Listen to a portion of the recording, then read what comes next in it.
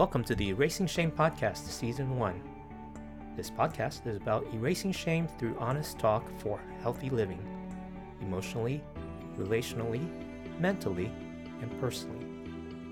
Visit our website at erasingshame.com for links to like us on Facebook, follow us on Twitter, and subscribe on iTunes and YouTube. Now, let's have an honest talk for healthy living. Hey, hello world. Welcome to the Erasing Shame Podcast, Season 1. And my name is DJ Chuang. I'm joined with co-host Eunice Lee. And on this episode, we're going to talk about shame, something that usually people don't talk about, describe what it is and what it looks like, and give you an overview, a preview of coming episodes that we'll have in this season. So first, let us set the table and introduce ourselves as the hosts. So ladies first, Eunice Lee, would you give a quick minute and introduce yourself?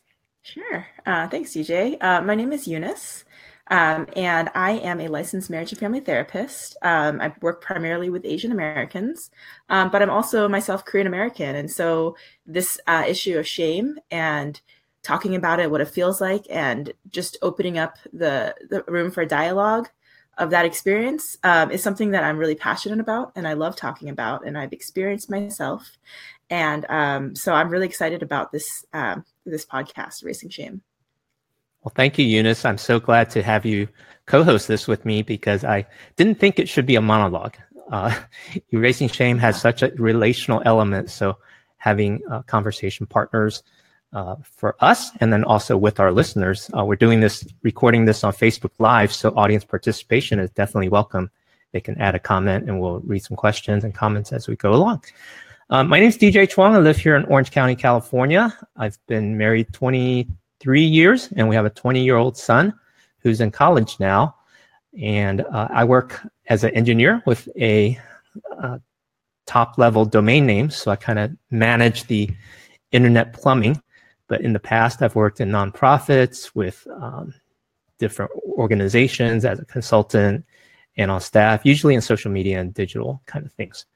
So great to be here and to host this conversation because it's personally meaningful to me as part of my own life experience and how I have also seen shame be harmful or hold people back from really healthy living.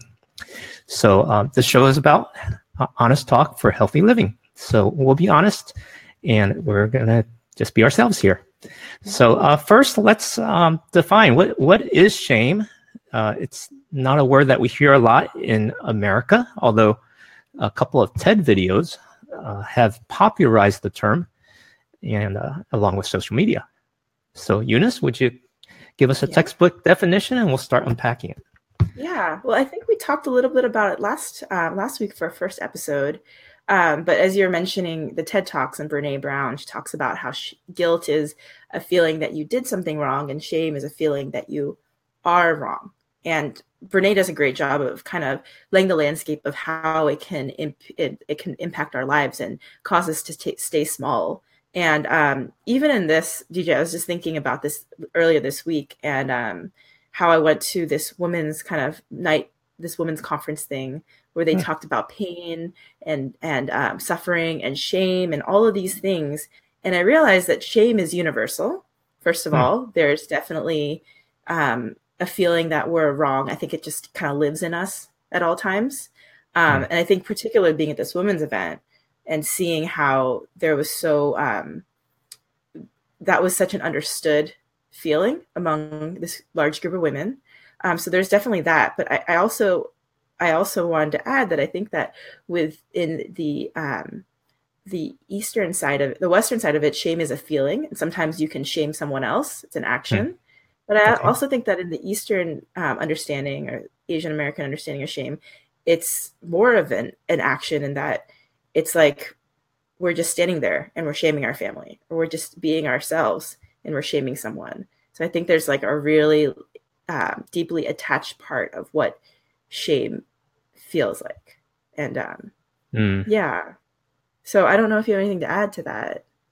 So Well, I we're think, we're gonna have yeah, a whole season. We're gonna have a whole podcast about it because it's such a big subject, yeah. and I think it affects so many different parts of our lives, and it's not something we talk about. And I think that's why I think it's important for us to really take the time to uh, understand it, to name the things that we're feeling, to explore the things that are keeping us from really living well and living healthy, particularly in the areas of emotions and relationships and mental health, as well as our personal health.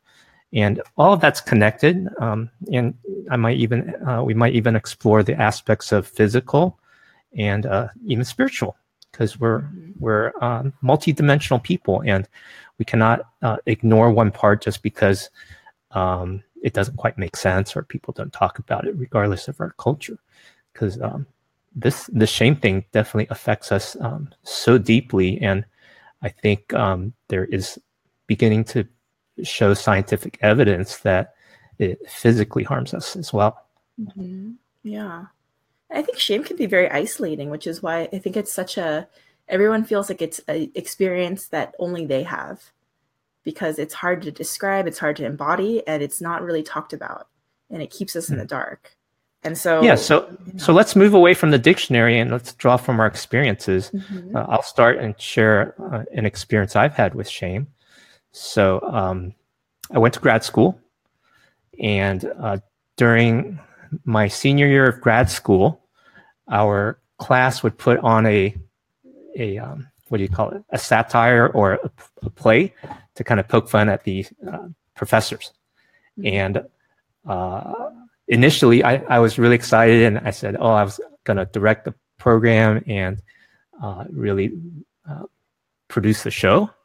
But I realized that was kind of something I did as a spur of the moment, and I didn't know how to follow through. And I felt so much shame about that because I couldn't follow through.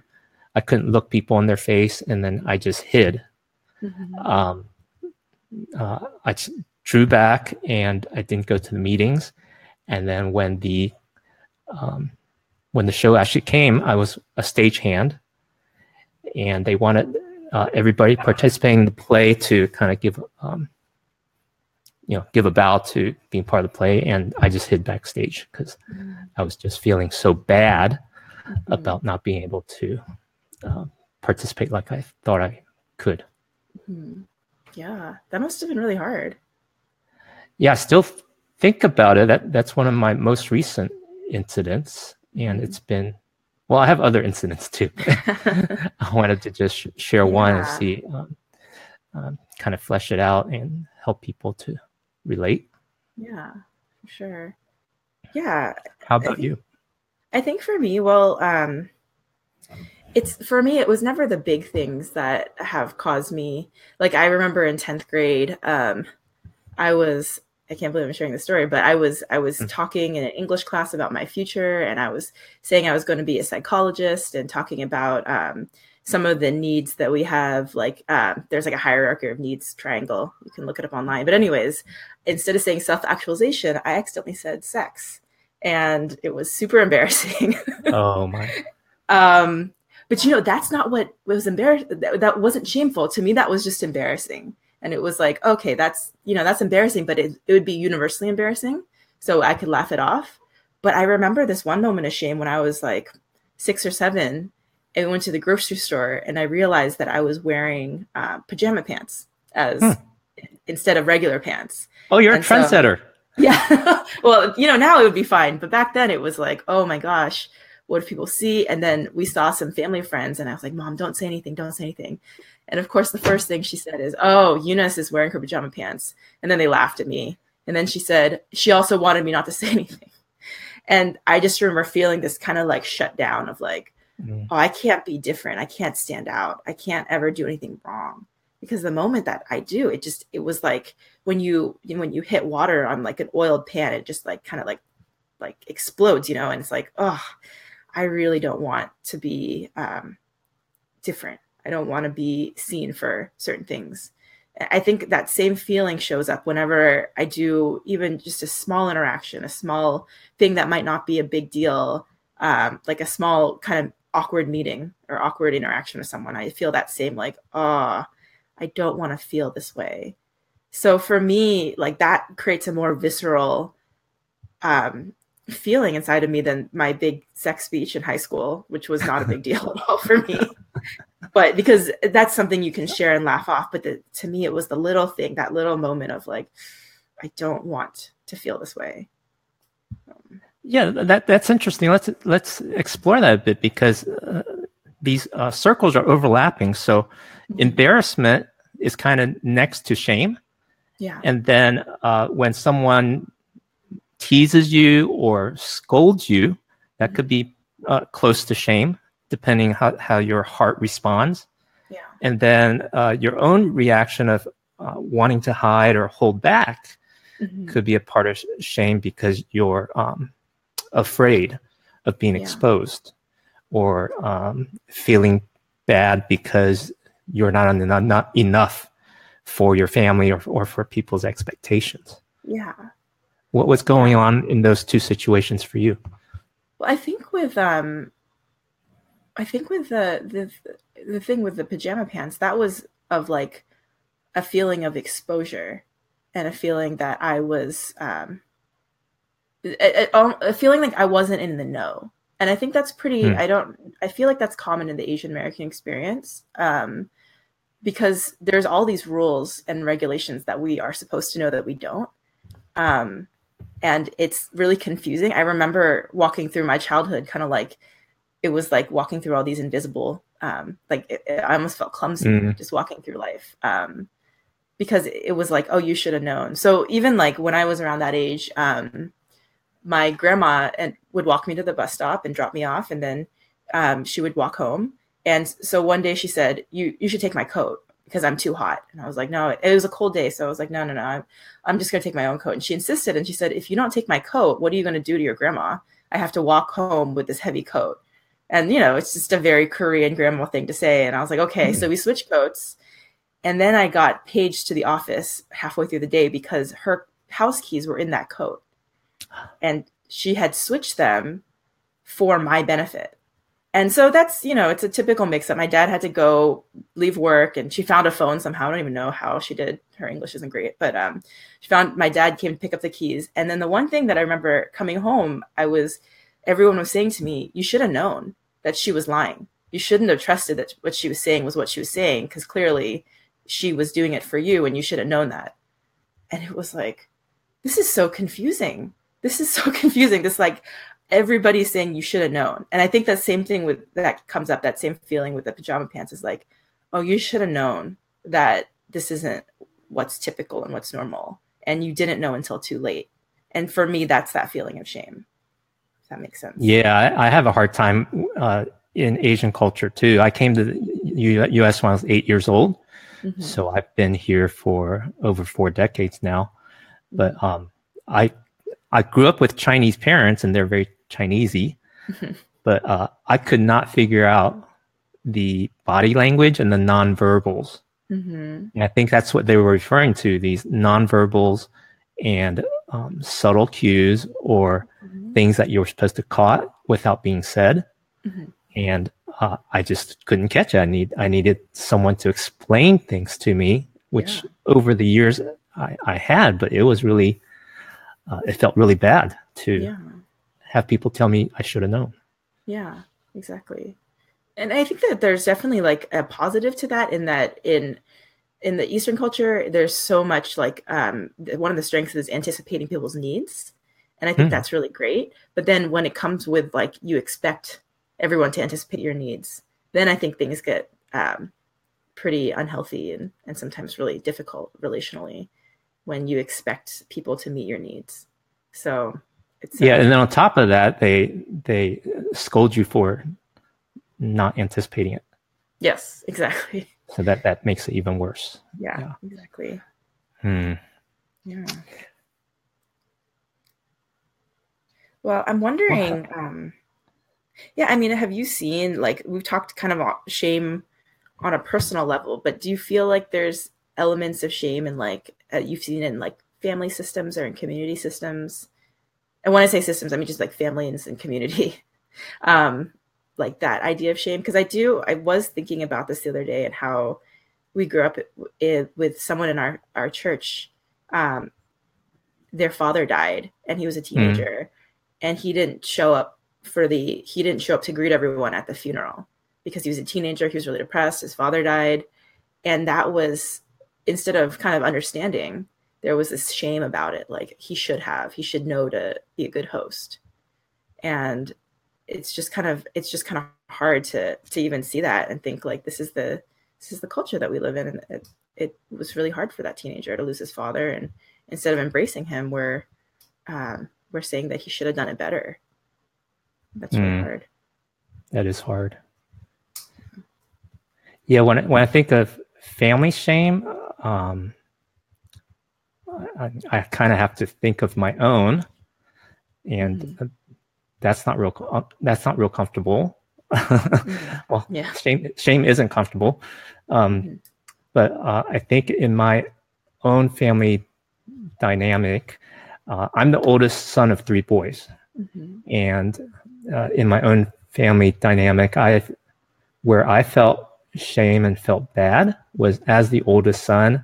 I didn't know how to be responsible to guide and protect my younger brothers. And I think over the years, I've thought that was an expectation that people had of me, and I didn't meet them. And because I didn't meet people's expectation, I felt the shame. Yeah.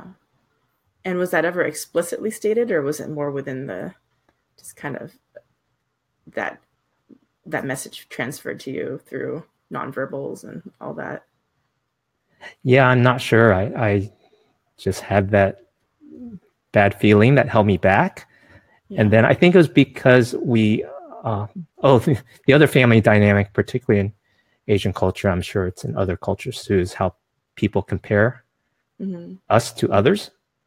So I was compared to my younger brothers, and then each of us was compared with other families that were in our extended family and our extended network. And sometimes that came across like a shaming thing because we weren't good enough. Yeah. Why can't you be like them?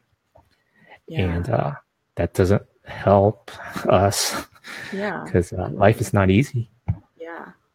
Totally. I think that there's so much comparison in the culture. Like my parents have done it. And also what's interesting is they also compare me with who they thought that I should be. Like, oh, you were so smart when you're growing up. What happened? Or you could have been so successful. What happened? I think that the tipping point for me is that my husband is Vietnamese American.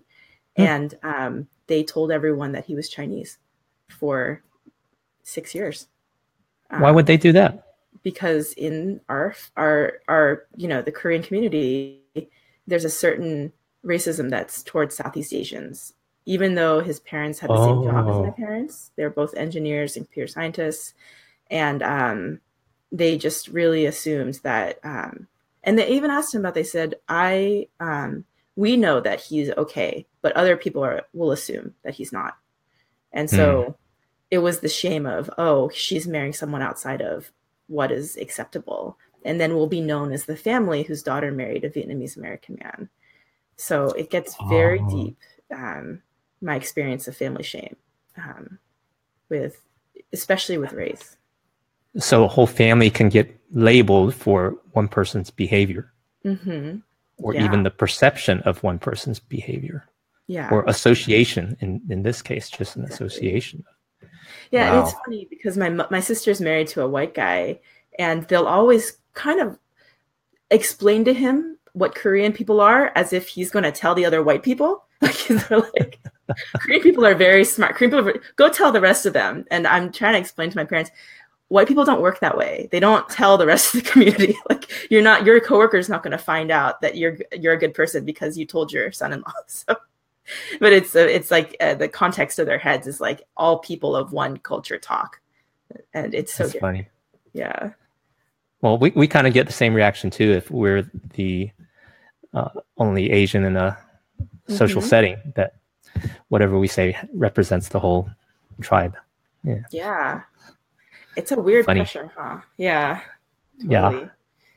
So now, before we go further, we do want to say that we're not trying to erase um, all kinds of shame, because we're not saying that we should be shameless. Yes. Yeah. And there's actually a TV show called Shameless. Yeah.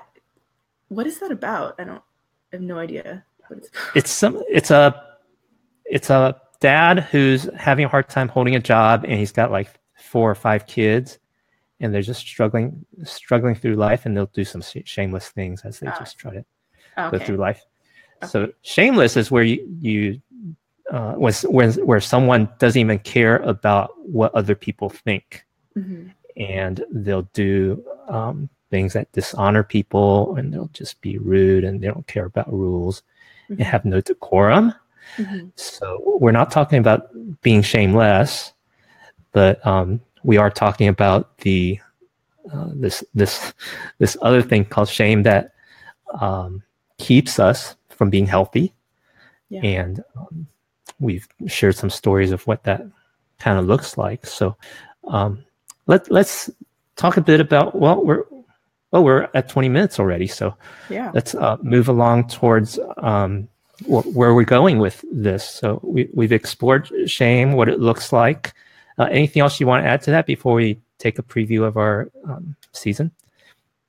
Yeah, well, I think there's a lot of ways that we kind of try to hold or cope with shame. And first of all, I want to kind of expand on what you're saying about not being shameless, because I think that there's a difference between healthy shame, of that kind of feeling, like kind of like healthy guilt. If you steal something, you'll probably feel that grating inside of you, and if you don't feel that, then there's some other stuff going on, and so there's healthy shame too, I think, in when we act without decorum. But I think there's also toxic shame, and that's what we're trying to erase here, is that toxicity of the shame, not necessarily all shame, and just kind of throwing it out there. So maybe we'll take an episode just to distinguish that. How do you know when the shame is good versus when it's toxic? Yeah. And then how do you get help? Totally. Yeah. Totally. But now, what happens? Oh, go ahead. My notes here. So what happens when someone is experiencing shame but doesn't know how to describe it? How does it show up in their behavior? Or you were describing coping mechanisms. Yeah. I think kind of fancy words, so that's why I was kind of like, okay. Yeah. What I've asked people when they, feelings are always associated with body parts and emotions and things like that. And I've heard a lot that shame kind of lives, just from my experience as a counselor, shame kind of lives either in the pit of our stomach or on our shoulders. As I hear that a lot, like this weight on our shoulders, or, kind of it kind of lives inside of us, something twisting in our stomach. And I think that's like kind of that's the feeling, the bodily feeling that comes with the shame, is often that it feels like a weight, or it feels like something's off or wrong. Yeah, I put down, like, I was thinking that shame is kind of like a curtain that's drawn on the lowest point of your life. And it's like, it's the end of the act, or the end of the play. It has the final word on your life. It's that it labels you and identifies you. And that's how I've always felt like shame feels like. It's like, this is it. There's no redemption for me. Wow. It's like you're at the end of the road and you got nowhere else to go. Yeah. And that will be your gravestone. There's no next chapter, and you're stuck, and it's curtains. Yeah. Okay. Wow. Yeah. Well, that's a picture I hadn't thought of, but I can feel how helpless that could be. Yeah. And, so how do we, how do we cycle into shame, in and out of shame? How do we end up spiraling? Like, what are some things that we tend to do to deal with shame? Well, that was my question to you. Oh. Well, then, I know. I know, just off the top of my head, I'm thinking people will go to other things to just find something to comfort themselves. So you can turn to drugs or alcohol or sex, or binge on TV, or watch lots of movies, eat lots of food, or not eat lots of food, or work out like crazy. So finding some kind of distraction to just avoid that pain, because it's such a hard place to go to. I think that's the most common. And the other part about shame, it's if it festers and it flourishes when it's in hiding. Yeah. When it's in the dark and when it's not visited. And that's why we want to have some honest talk about shame, so that we can draw people to health and kind of show people the way and say, hey, you're not alone when you have these feelings, and there is help and there's hope, and we want to cheer you on. Yeah, definitely. Yeah, I mean, I think that there's a lot of, it's something, even as we're talking about what shame feels like, I think that there is a lot of need for control and performing well when in the face of shame. And so I've noticed that, wanting to get everything perfect. So I love that we're doing Erasing Shame on Facebook Live, because this won't be perfect. And it kind of embodies everything that we're doing, is that it's going to be real and it's going to be live, literally. And, but yeah, I've seen a lot of performance and then a lot of like numbing out and going into this fantasy world, whether that's video games or internet, online relationships, yes, like obsessing over other people's lives, celebrity gossip or YouTube videos, things like that. And I've also noticed the one thing that is really prevalent, I think, is depression, because I feel like as a person in a family system, and I'm going to try to stop using fancy words, but a person in a family that says that we're really good, and then you feel like there's something off, a lot of times then we start to there's no one else to point to in the family. So we point back to ourselves and say, I'm the bad one. I'm the wrong one. And I'm the screw up. I'm the mess up. I'm the black sheep of the family. I'm too this, I'm too that. I'm too loud. I'm too messy. I'm too vulnerable. And it causes a lot of depression when we're pointing it back at ourselves, because it's really hard to say, it's really hard to say my family is not perfect, especially in a shame-based culture. My family, my parents didn't do a good enough job. It's really hard to say that. So it's easier to say I'm depressed. I have issues. I'm the wrong one. Which again is kind of pushing down the pain and hiding, and just kind of covering it under this thing of shame, depression. Yeah. But you're right. I hadn't thought of the performance part, that people could become super competitive and super performance in order to kind of earn some honor and show that they're okay when they're not. Yeah. Yeah. Well, we've got a lot to talk about just in season 1. And we'll, in our initial schedule, we're going to spend an episode talking about the family relationships that shame can affect, as well as some personal aspects, mental health aspects, and personal aspects as well. And we hope to have some guests on that can bring additional perspectives. I don't know if we'll be able to get Brene Brown, but maybe that's worth an ask. So as we work up our courage, we'll ask and see if she can join us. That would be pretty awesome. Yeah. And we certainly invite you as our listeners and watchers to participate. Ooh, we got a first comment. So we're going to close with reading this comment as a closeout. But please visit our website, erasingshame.com, like our Facebook page. And if you want to listen to the audio version, we're on iTunes, so you can subscribe there. The button is there on erasingshame.com. And then I will also be posting this video on YouTube so we can reach people there. We really want to be of help to people and begin peeling back the layers of shame and help people to experience freedom and healing. So that's what this podcast is all about. And we really thank you for tuning in, and we would love to hear back from you. And our first comment is from a guy named David. And he says, since many Asian cultures are performance-based, often our sense of shame stems from not feeling like we've done good enough. And as you guys have mentioned, how would you encourage second and third generation parents to parent differently? And what would be some tangible ways that as parents we can remind ourselves to now subject our own children and the next generation, not subject them to this toxic shame? Yeah. You want to give a quick word and then we'll sign off? Yeah. Yeah, I mean, I love that question. I think we could do a whole episode on that question. For me as a new mom, this is a question that's always on my mind. How to change those patterns? I have an 8-month-old son. How to Mm, change what he's experiencing so that it's not living in shame. And just off the top of my head, embracing your child's uniqueness in the good, in the bad, in the ugly, in the messy. Know for him or her to know that they're fully loved by their parents. But that's also really hard when we haven't experienced it ourselves, and so it mm, takes work. mhm. And unfortunately, we have to be the bearers of that work. But yeah, I'm really Thank excited you. to dive deeper into that. Thank you, David. That's a great segue. And parenting will be definitely one of our episodes coming up in the next, within the next month. I think that's where we're headed. Well, thank you for tuning in. This is Erasing Shame. My name is DJ Chuang with my co-host Eunice Lee. We'll be back again next week. Have a great week.